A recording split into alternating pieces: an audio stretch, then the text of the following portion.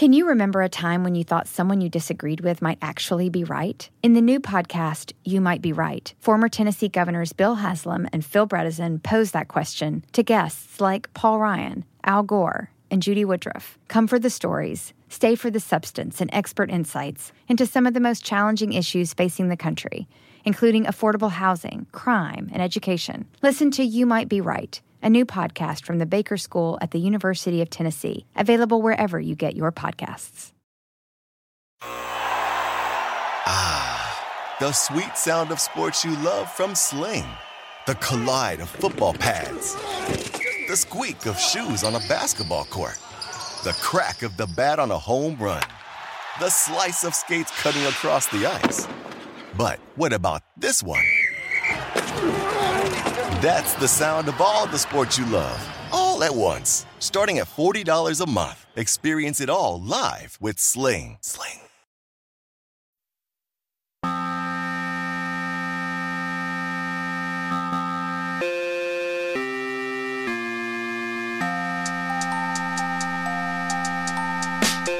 Hello everyone, and welcome to another episode of the TakeCast. My name is Davis Maddock. You guys can find me on Twitter at Davis Maddock. In this episode of the show, I was very lucky to be joined by Eric Turner, who is the VP of Market Intelligence at Messari Crypto. They are providing market intelligence that drives high conviction participation in crypto. They have a huge crypto newsletter that reaches 200,000 people. Eric is, of course, very knowledgeable of the crypto space, and I think that you guys are really going to enjoy the sort of high-level conversation that we were able to have as someone who's really in the day-to-day of the crypto world. So as the Vice President of Market Research, he has some pretty unique insights, and I hope that you guys enjoy this conversation. If you want to get bonus episodes of the show, you can get them on patreon.com/takecast, or you can just support the show by leaving a rating or review on iTunes or wherever you listen to podcasts. Now, let's go ahead and get into the episode. All right, everyone. Very excited to welcome in Eric Turner, who is the VP of Market Intelligence at Messari, to the show. I reached out to Mr. Turner's coworkers, and I was basically like, there's just a lot going on in the crypto world right now, and I would love to talk to someone more educated and more in the trenches than myself. So they send me Eric's contact information. I said, looks great. So Eric, thank you very much for hopping on the show with me.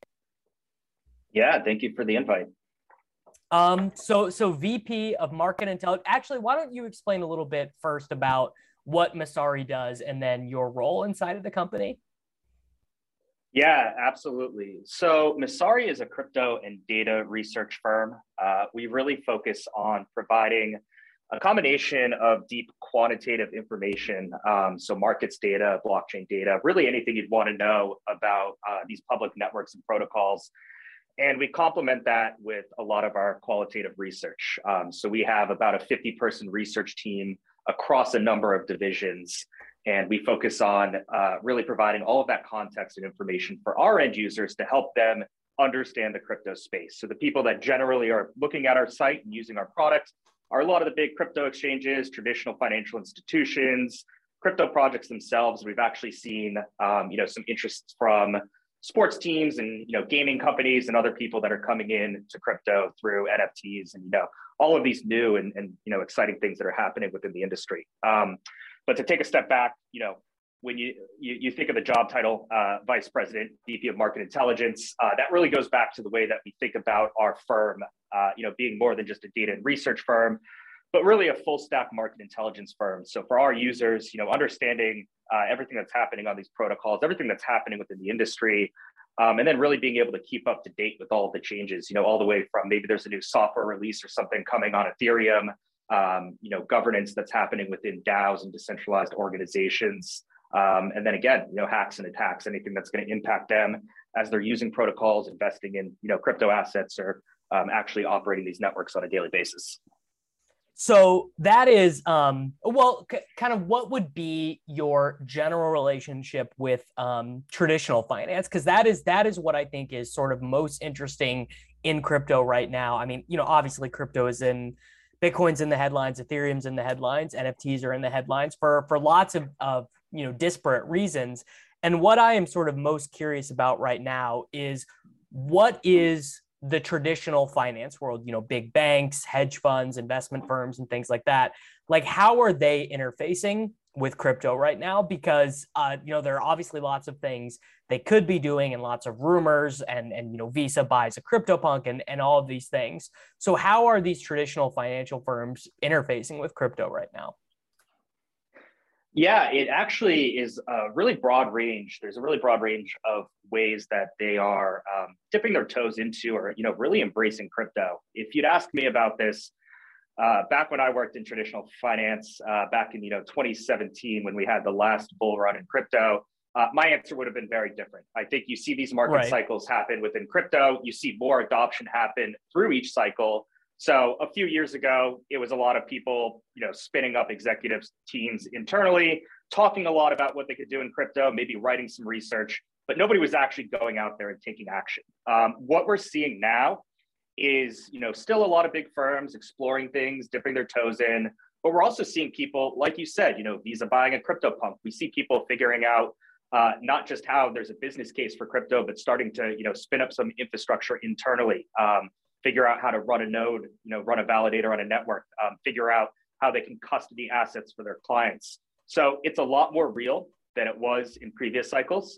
We're actually seeing, and again, this is mainly on the banking side where you're seeing people think about, all of the services they could provide. And then, as you mentioned, on the hedge fund side, asset managers side, with a lot of investment managers, they've actually started to actively allocate to Bitcoin, Ethereum, and some other crypto assets. So that is rather interesting, because that has kind of been one of the the Bitcoin bros. They love this idea that no portfolio can be complete without an allocation of Bitcoin, right? It does all of these amazing things, and it is the key to a future without political money and all these things. And we can talk a little bit about that stuff later. But I am mostly just wondering, is this kind of a widespread thing in the traditional financial world when people are talking about their retirement funds and 401ks and things? Like, is it going to become just like traditional, like just expected that some portion of your portfolio is going to be stashed in some form of crypto? Yeah, I think that the narrative for Bitcoin, is always evolving and always changing. So early on, it was, cheap and fast payments, and you're competing against payment companies. And I really think it's kind of, Bitcoin itself has found its niche as this digital gold. And I think that not only resonates with individuals that are looking at something that is, gold with all the benefits being digital and portable, and things that can actually, truly custody. It's not like you're going to be carrying around a bunch of gold bars with you all the time. That resonates with a lot of individuals. And I think it's resonated with, funds and investment managers as well. You've seen a lot of large funds come out, allocate to Bitcoin because of that reason, because they do see it as being, this quote unquote digital gold. So I do think it's becoming a lot more commonplace. If you think about just the way that the macro background has been over the past few years, when you look at all of the money that's being printed and all the inflation in the world, and individuals and specifically asset managers looking for higher returns, they've started to move a little bit further out on that risk curve. They've started to allocate things that are going to get them hopefully a higher return, and that kind of started with Bitcoin, and you've seen some more people move into Ethereum. So I wouldn't be surprised if over the next 5 to 10 years, purely from an investment perspective, you do see people allocating in, pension funds and large funds to Bitcoin and some of the larger crypto assets. I don't ever see them really getting, not within the next, 5 to 10 years, getting really deep into the longer tail of assets. But I certainly think a case could be made for some of the larger blue chip and, high market cap assets. Yeah. So for example, kind of what I'm talking about is in that 2017 bull run, I called my Edward Jones guy. And I was like, I would like, I have this money in mutual funds and things like that. And I call him and I'm like, I would like to allocate some percentage of this into Bitcoin. And not only did he, not know how to do that, but was not, legally allowed to do that. Like at that point, which would have been early 2017, it's like he didn't even have the ability to, get onto his trading desk or whatever and actually do that. And I guess I have not asked recently because I self custody, like I think a lot of people who are super into crypto do. But for example, if your dad was like, you know what, I want to get some exposure to Bitcoin, would he be able to do that? Like, is it legally possible to call your Edward Jones guy or your Charles Schwab guy and have them do that, or is it all still through the Grayscale stuff at this point? Yeah, I think Grayscale continues to be, probably the most prominent vehicle there. People have launched, some other funds that are slightly similar. We're still waiting for that, possibility of having a true Bitcoin ETF, with spot Bitcoin, which I think would be really open up the floodgates for a lot of people in those types of accounts. But there is a lot of work being done, and I think it goes back to, kind of what you mentioned, the legality of it, which is really the regulations around these firms needing to have, true custodians to hold these assets for them, just for their client safety. It's part of those regulations, but we're getting there. I think more and more firms are about to launch these types of services. One way you can tell this is if you look at the career pages for big banks, they are hiring people in their wealth management divisions to start running these teams. And I can personally say, conversations I've had with investment advisory firms, they're really looking at, not just Bitcoin, but as I mentioned, Ethereum, some of the other assets as things they could offer directly to clients in, I'd say maybe the next couple of years. So I think sort of the natural evolution from that conversation is, how does cryptocurrency play a role in a non-revolutionary future? Because a lot of what we hear about Bitcoin right now is, it is non-sovereign, or it is sovereign money. It's money that is not controlled by a government. And, we hear about, Web3 and things are being built on Ethereum and on Solana, removed from big businesses, removed from huge companies with boards of directors and things like that. But I think that anything involving that is very far off. And so I've just kind of been playing around with this idea recently, is like, what role do these major cryptocurrencies play in a non-revolutionary future, where governments are not overthrown, and we still have, payment processors and Amazon and these massive corporations. So kind of what are some of your thoughts on that? Yeah, I think if you'd asked me a few years ago, my opinion would have been that there is a future where you could have, as people call it, hyper Bitcoinization. You have Bitcoin as, a prominent currency, a prominent means of payment, something that people are using. And, it is this revolutionary thing that kind of takes over governments and everything like that.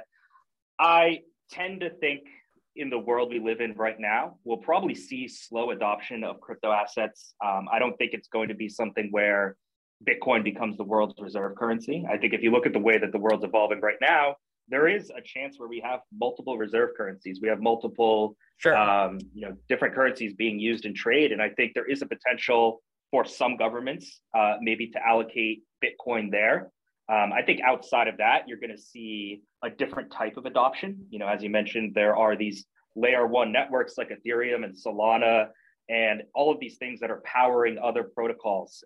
Those currencies, I think, are going to be more predominantly used within, a business sense, less so that they're actually a currency or, some sort of legal tender.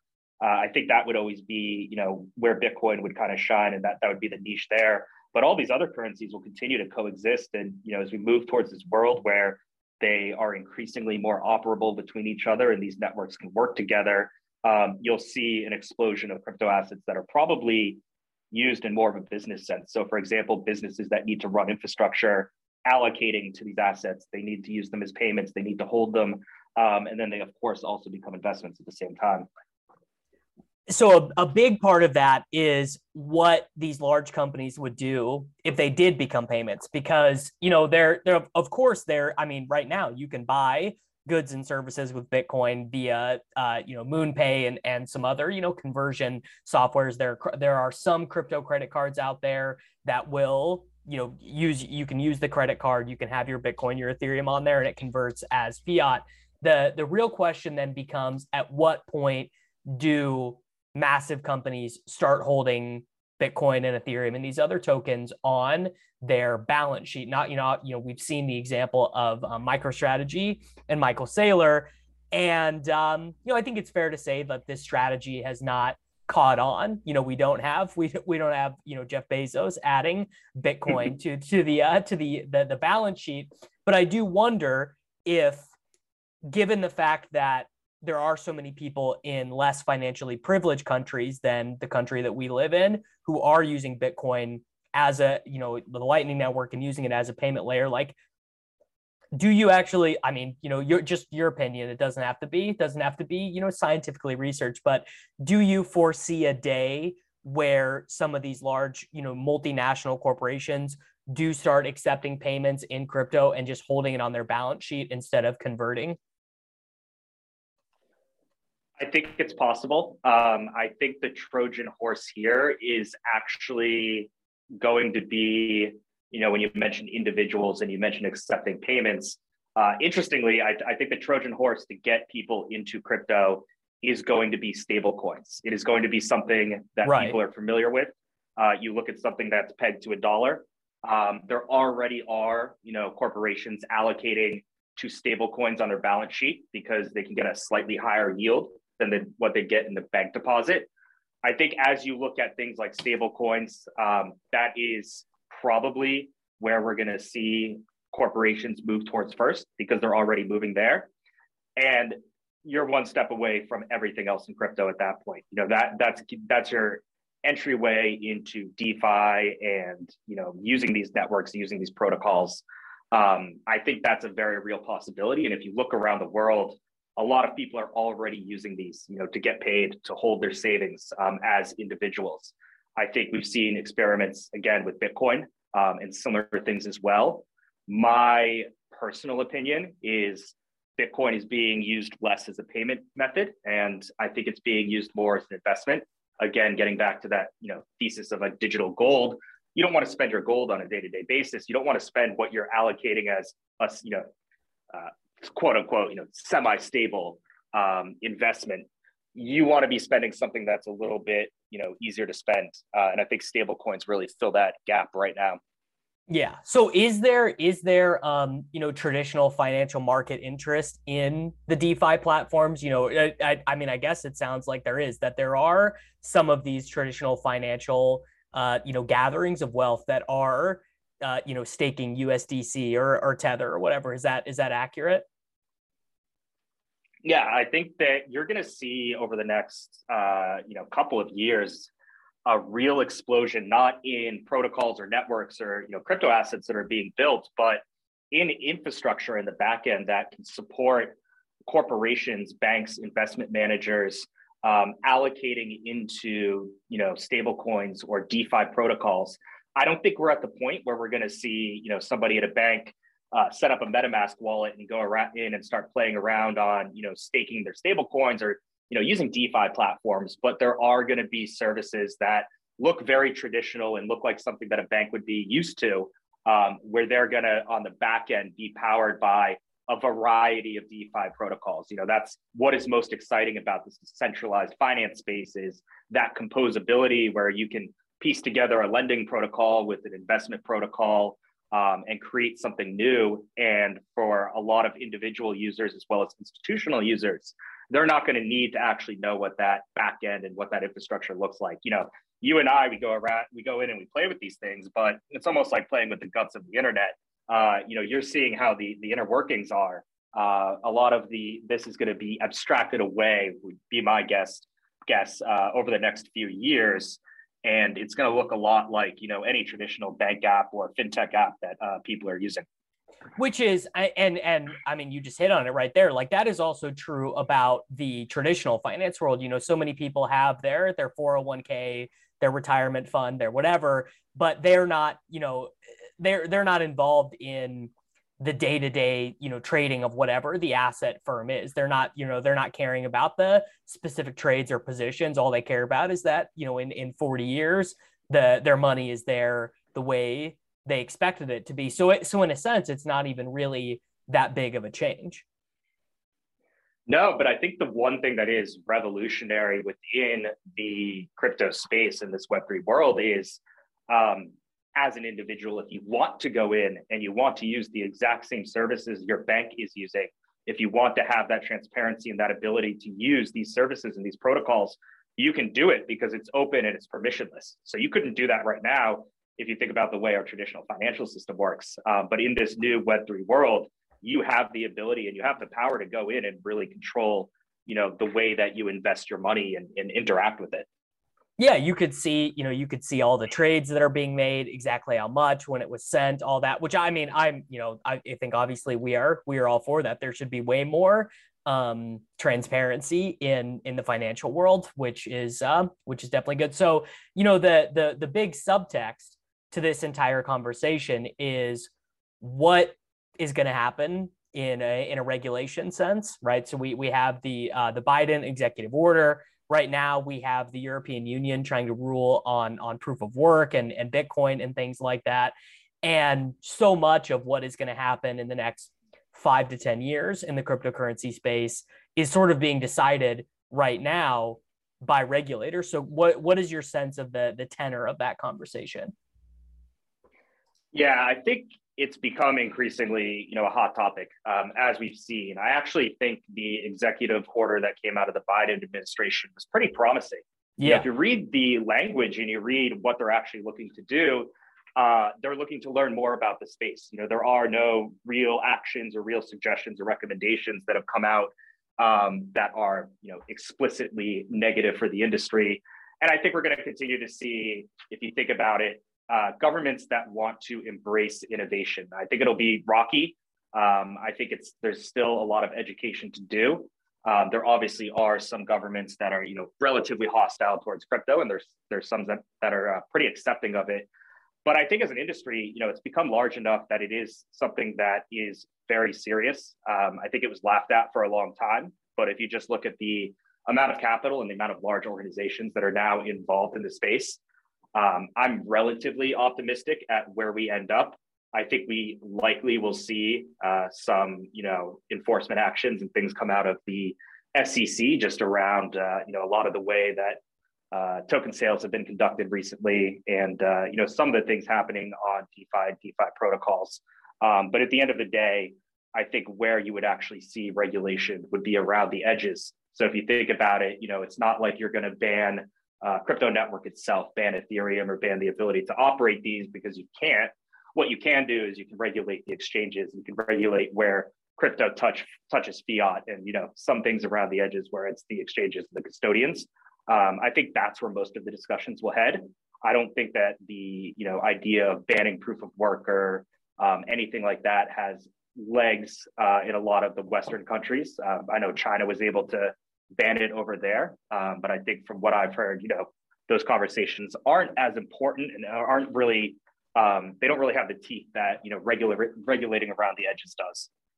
So is there reason to be concerned about the way that exchanges, for example, in the United States, that I think it's true that the biggest exchange in the United States is Coinbase. I mean, maybe more people on ramp via Cash App or whatever, or Strike, but I mean, they're sort of the top exchange. I mean, are we concerned that there would be regulations that are putting some of these exchanges in a vice grip, limiting some of the transactions, or onerous tax reporting or anything like that? I think for the most part, the exchanges in the U.S. are, compliant with regulations. So they already have things that the government would be concerned about. They have KYC in place and all of these other things. They do have tax reporting. I think that's another issue that, is hopefully going to be resolved soon, is just the idea of reporting crypto taxes and getting clarity around all of that from the IRS. But I think the U.S. exchanges are in a pretty good place. I'm not too sure what the regulations would look like there, and then obviously if you look at it on a global scale, and you've already seen this happen in some cases where exchanges that aren't, conducting KYC up to the standards of the US or anything like that, they might have to leave the country. I think that is where you're going to see, more of the, not necessarily enforcement or anything like that, but, at least rhetoric from regulators around who should be operating where.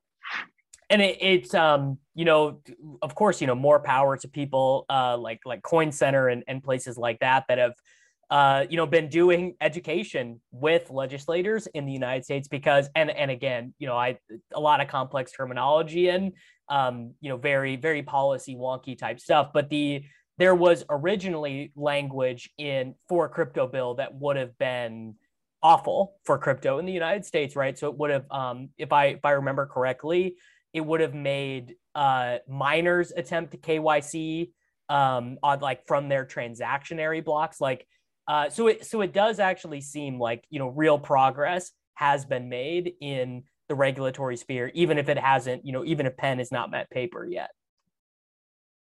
Yeah, I think that's exactly right. And I think it's going to be a continuing issue of education. I think, you look at some of the ways that these bills are phrased or, any of these recommendations from, Congress or from regulators, it is really a matter of nuance. And I think you've seen this in, I think it was the recent bill that came out from Senator Warren. It just ends up being so broad in some of the way that these things are phrased that it's going to impact, not only people that are miners, but anyone that's really working on open source protocols. And it just doesn't, you can't do that. You can't enforce it.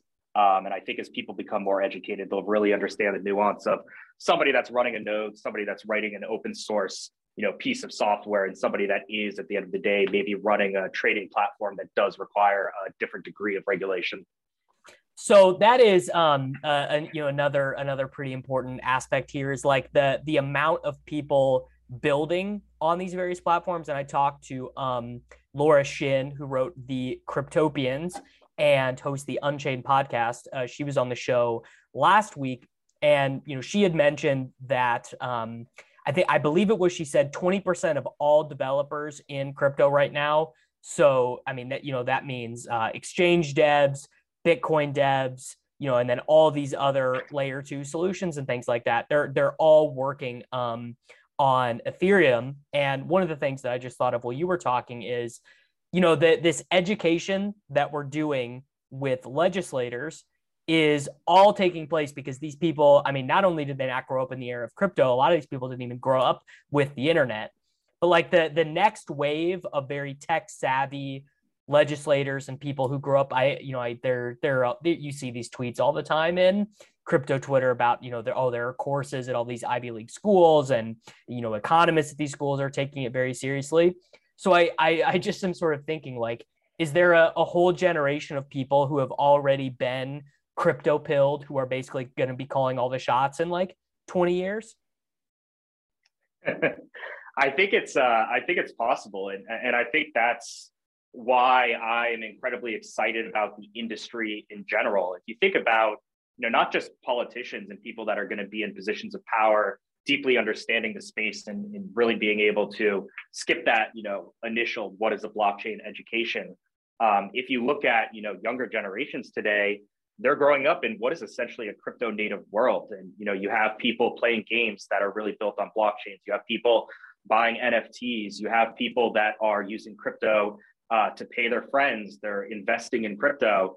And if you think about that massive shift, that was almost like what, E-Trade and these brokers were back in the day when the internet first started and gave people that ability to, invest and really start to take control of their financial future.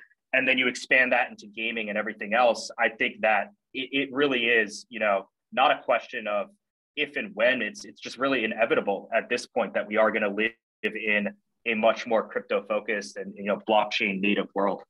So what are some of the things that are being built right now that are most exciting to you and to your coworkers at Messari? Yeah, and if you look around the industry, you certainly have to caveat everything with it is still very early, and sure. Just because things are starting to work doesn't mean they have adoption. I think the idea of blockchain based gaming is very exciting, but you look at a lot of the games and maybe 800 people max are playing them. Right. It is certainly not at the level you're going to see with traditional gaming. But I do think that the fact that these Web3 protocols and within Web3, you have the ability to, not only create content and consume content, you have the ability to own content. That is what is most exciting to me. And I mentioned it earlier, this concept of composability where these applications can work together very naturally.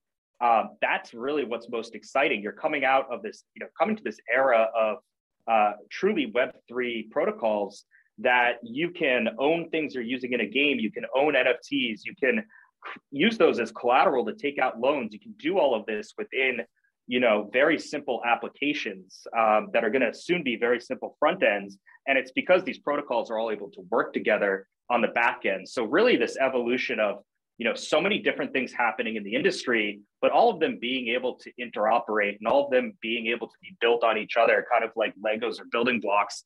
I think that's what's most exciting right now. And, as I said, you're going to see it in fits and starts, and things like decentralized finance will be really popular and then they'll die down for a little bit. But that doesn't mean people aren't still building. It just means that crypto runs in hype cycles and you'll see different things become popular. Yeah, I mean, the first very successful NFT functioning video game is going to be like genre breaking. Gaming is so huge, and there is such a need for it. I don't know how much you play video games. I play less now than I did, when I was in college and stuff, but like all the microtransactions that exist in video games right now, and then a new game comes out and you just kind of leave all of that behind. Like that was when I first started to learn about NFTs, that was like the first thought that I had, was that owning just something as simple as actually owning your in-game items and having a record of that and being able to transition those is like, I mean, that truly revolutionizes like a multi-billion-dollar industry. And there are also, and everyone who has an experience in an industry is going to have their own example of that, I think. Exactly. It's going to be across industries, but gaming is a great example. If you think about how much people spend on skins that only exist within that single game, in-game items that, as you said, they can't transfer. They're not portable between these different games, or you can't really do anything with them outside of that game. I think you're going to see a real clash between established institutions in this space, which is interesting because you always thought it would be the financial institutions fighting crypto. But if you look in things like the gaming world right now, you're going to have institutions that don't want to lose that revenue stream of having in-game items. And every time they release a game, you're going to have to buy something new. And then you're going to have the ones that are, in my opinion, the only ones that are going to succeed, that actually embrace this early on, figure out how to monetize it themselves, but also make it a better experience for the people that are playing their games. Yeah, it does seem like there is, for whatever reason, a very real anti-crypto sentiment in gaming right now, for whatever reason. And there's anti-crypto sentiments in lots of sectors for a variety of reasons. And some, honestly, like some anti-crypto perspectives do make sense to me at like a more basic level, and some of them don't. But like the anti-NFT stance inside of gaming has made no sense to me. And I guess it's just mostly because the people are so sick of being microtransacted to death that they don't want anything else sold to them, which I suppose I can understand at some level. But there is a negative mindset that all of these companies that want to work in the Web3 space and crypto space will have to overcome, because nothing changes that fast in society, really, I suppose. Yeah, it's been interesting to me as well, because it's an area that I think individuals would actually benefit. I think there's a lot of promise there for them, but there has been negative sentiment. And I was thinking about this the other day and having conversations with people. What it really boils down to is people are afraid of change, and we're starting to see innovation come into new spaces. So crypto used to be very focused on the financial aspect of it. You started with Bitcoin, which really was supposed to be purely financial.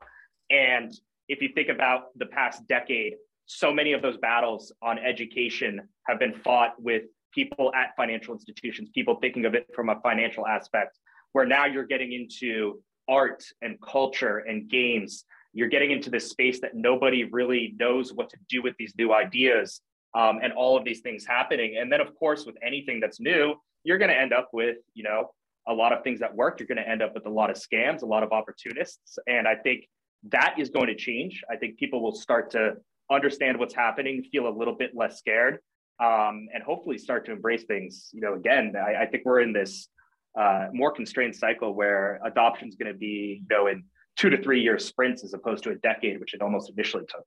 Right. So that you did just hit on something a little interesting there, which is the scams, right? So I don't think anyone being intellectually honest would say, there are no scams in crypto. I think you'd be much more likely to say, there are scams everywhere in business, and probably, no bigger scam than a savings account, right? Where your money does absolutely nothing for you and loses value. But I'm very curious from your perspective on a lot of the tokenomics of a lot of these airdrops, right? Airdrops are it's kind of that's kind of like the big buzzword inside of crypto right now. Of course, we just had the Yuga Labs airdrop with their Ape coin, but they were far from the first to do this, right? All of these tokens, or all of these projects adding liquidity to these pools and then airdropping the tokens. We've seen NFT marketplaces do this. There are rumors of OpenSea doing this, and so on and so forth. So kind of what do you make of these tokenomics projects that exist for honestly very niche and small reasons and a small, total addressable market? Yeah, I mean, there certainly are, as there would be in any new fast-moving industry that has, money sloshing around, plenty of scams, plenty of opportunists. We started the company, back in 2017, 2018, because of all the scams we saw in the ICO industry, just trying to protect people and help them make smarter decisions. What we're seeing today with a lot of these airdrops on protocols, it's, I think it's a lot better than what we've seen in the past. I think that people have learned from their mistakes about selling a token for something that doesn't exist yet. In my mind, having a token, it needs to have a purpose. So if that purpose happens to be rewarding your users and there is some sort of mechanism that makes it valuable in the future, that sounds great. I think the big use case now for tokens that makes a lot of sense is for governing protocols. These are decentralized protocols, or at least most of them want to be. So you don't have a management team making decisions and really moving the roadmap forward. If you have people that are using this, people that have helped build that early community, make a protocol or a network successful, make an NFT collection successful, whatever it may be, if that token is used to govern what happens on a day-to-day basis or govern what happens in the future of these protocols, I think that concept of DAOs and decentralized organizations is really where a lot of the world is going to move. And this gets back to the conversation we had around adoption. Think about a world where there's a DAO that manages a gaming protocol, and you all of a sudden have these large companies that need to come in. They need to own tokens to participate in what happens on this protocol. Maybe they're building on it, or they've partnered with them.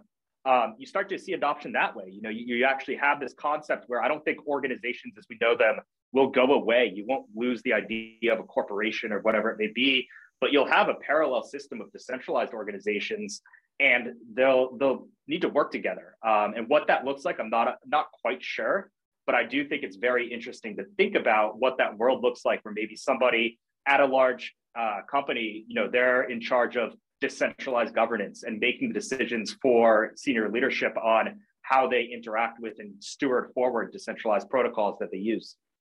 Yeah, I mean, so DAOs are a fascinating concept because, and especially I think, by the way, in the United States, I think we are sort of uniquely primed to be interested in DAOs because of what we've been taught since we're kids, right? We're democratically elected and everyone gets to vote, and you make all these decisions as a collective. And that is, at the heart of what a DAO is, that is what they are supposed to do. Now, one common criticism I have heard of DAOs that actually makes a ton of sense to me, from people who've been around in crypto for a long time. Well, it's twofold. One is the idea of like, oh, I feel really incentivized to govern when my token goes up in price, right? So it's like a little bit cynical of being like, why does a token need to cost this much for me to decide? And then also that when you have so many decisions to be made. So, the very popular example is a DAO buying a sports team, right? So a DAO buys the Yankees or whatever in this, or the Pirates, much more possible for them to do that. Having every decision run through the DAO would be a terrible idea because you'd always be voting and, so many of the decisions would be split. But maybe there is a future where DAOs are used to empower people inside of these organizations. There's a DAO done on like, okay, we're hiring a new scout, or we're hiring a group of new scouts for the Pirates, and then we empower these people to do their jobs. So I mean, what have conversations about DAOs been like for you guys at Messari? Yeah, so I think a lot of the critiques on DAOs as they exist today are probably fair, where you have too many people trying to make simple decisions. And what ends up happening is you just end up with nobody wanting to vote on anything. And voter apathy is a huge issue where there are important proposals. They might fail to reach quorum. People, one person might vote, and because nobody else voted, they just get something pushed through. I do think that the structure of DAOs will look a lot different than they do today. I think it is a little too idealistic to think that everybody can come in and make every important decision on what could be a multi-billion or multi-trillion-dollar network or protocol. I do think you're going to see smaller committees structured within DAOs, so people that have that expertise, they'll make the decisions on a committee, maybe about spending on the treasury or, on hiring new employees. And it's done in a more transparent and easier to manage fashion than what we have today. You're starting to see it. We actually launched a tool on Messari called Governor that's all about tracking governance proposals and providing some insights there. And if you look at the way that a lot of these protocols are structured, they're starting to move in that way, where you have some people managing the protocol, you have other people maybe managing treasury spending and what's happening on the financial side. I think we'll continue to see that evolve. And I think that's where, almost in a working group or committee fashion, you'll also see some traditional institutions start to get involved at, these smaller levels. So, and the, kind of the last thing that I wanted to get your thoughts on are just NFTs in general, right? So the way that they exist now is, I mean, let's just be honest, it's profile pictures, right? I mean, it's pictures that people like to look at, and there are so many memes and jokes. It's about the community and apes versus punks, and the micro stuff of Larva Labs changing hands and things like that. But I'm just always curious people's thoughts on what their minds drift to for the application of what an actual non-fungible token could be in a society where ownership is very important, I think. Yeah, it's funny to me that NFTs have become this shorthand for, what is essentially digital art, when at the end of the day, it really is just a non-fungible token standard. It is just showing that you own something within the digital world. So a lot of the applications early on have been interesting to see. I think the profile pictures are fun. And if people want to play around with those, by all means, and if it does give them a sense of community, I'm sure for many it does. But there are more interesting use cases when you start to look at real ownership, and you start to see a lot of ability for creators to launch new things in the world and get paid without middlemen, without record companies or without auction houses for their art. They're able to actually get recurring revenue as things are sold in the future, through royalties down the road with a lot of these NFT protocols. I think we're going to see this really continue to evolve, at least early on, within that digital art and that digital culture space, where that NFT does give you the ability to show that you own a profile picture, show that you own a piece of art, participate maybe in a private discussion group or Discord related to that NFT. But what ultimately really matters here is it's just a standard to prove ownership in a digital world. And that is going to have huge implications when you think about the fact that you could have the title to a car or to a house as an NFT. You can sign a signature showing that you own this, and you can prove digital ownership very, very easily with a mobile phone. You're getting rid of all of that paperwork. And then if you start to get back to being able to build on top of things, you can use a DeFi protocol to get a mortgage, to refinance your house. You can do all of these things on all of these new protocols. And it all goes back to proving that you own this individual item, be it in a digital or the real world. I think there's a lot to be done there. I think that there are going to be a lot of real world issues, specifically, on the legal and contract side, how we port that over to a digital world. But I think there's a massive, massive opportunity to move just beyond, and not to minimize it, but, just that art and kind of, profile picture world that we see today. Yeah, like exactly what you said. The profile pictures are fun. I have the profile pictures. I meant this, stupid cuddly kangaroos or whatever. Like it's very fun. But the far more interesting application, and again, this is such cliche speak. I hardly even want to go there, but the ability to disrupt traditional industries with provable ownership of items is so huge. And I actually, they talked about this in the Morning Brew this morning, that several large record companies are hiring blockchain experts, right? Are hiring devs and things like that, because they foresee a future where they are losing out on artists and losing out on record deals, because NFTs are such a better business model. The royalty model and the ownership model is so much better for musical artists in with provable ownership, and with, essentially kind of leasing songs out to people, than it is, the 0.00 cent per play on Spotify model.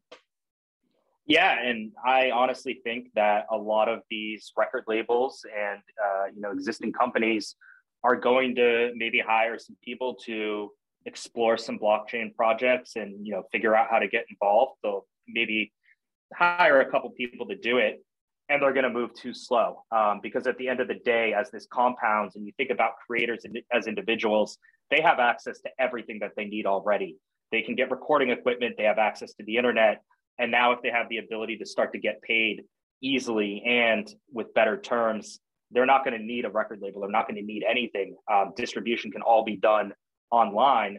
So they need to kind of wake up to that and move a lot faster than they are. It's not hiring a couple people. You're going to need a specialist to figure out every piece of it, from how these are monetized in the future, how the networks work, where you should be releasing these things, and how you retain talent. So it'll be interesting to see who actually wins that battle a few years down the road. Okay, so you have to indulge me here a little bit as we wrap up. So Bitcoin, definitely my first love. I think it is the best crypto. In my opinion, it is the best cryptocurrency. Doesn't mean I'm right. Doesn't mean I don't like Ethereum. Doesn't mean I don't like Solana or Stables or whatever. But they're the sort of the new working theory for Bitcoin maximalists, I find fairly convincing, actually far more convincing than Bitcoin becoming the world reserve currency or everyone transacting in Bitcoin, more so than the Lightning Network and all of these things, which is that if and when a major world power decides that it is too risky to not have Bitcoin on their balance sheet, and so let's say Germany wakes up tomorrow and it's like, you know what, we're going to buy 1,000 Bitcoins because we need it. We have gold, we have dollars, we have oil reserves. It's just too risky to have no Bitcoin. Then, of course, if Germany does it, then France needs to do it. Then England needs to do it. Then the United States needs to do it. How convincing do you find this use case and argument for Bitcoin? So my personal opinion on the matter has always been that I don't think we're going to see, a large nation like a G7 nation be the first to make a move into Bitcoin, in a central bank or on their balance sheet. I do think that it makes a lot of sense for, maybe a second or third tier nation that is competing, or not competing, but they're dealing with the competition between G7 nations, wanting to give themselves a little bit of autonomy and wanting to get outside of the debates and arguments over the reserve currencies of the world. And they want to set their own terms on some things.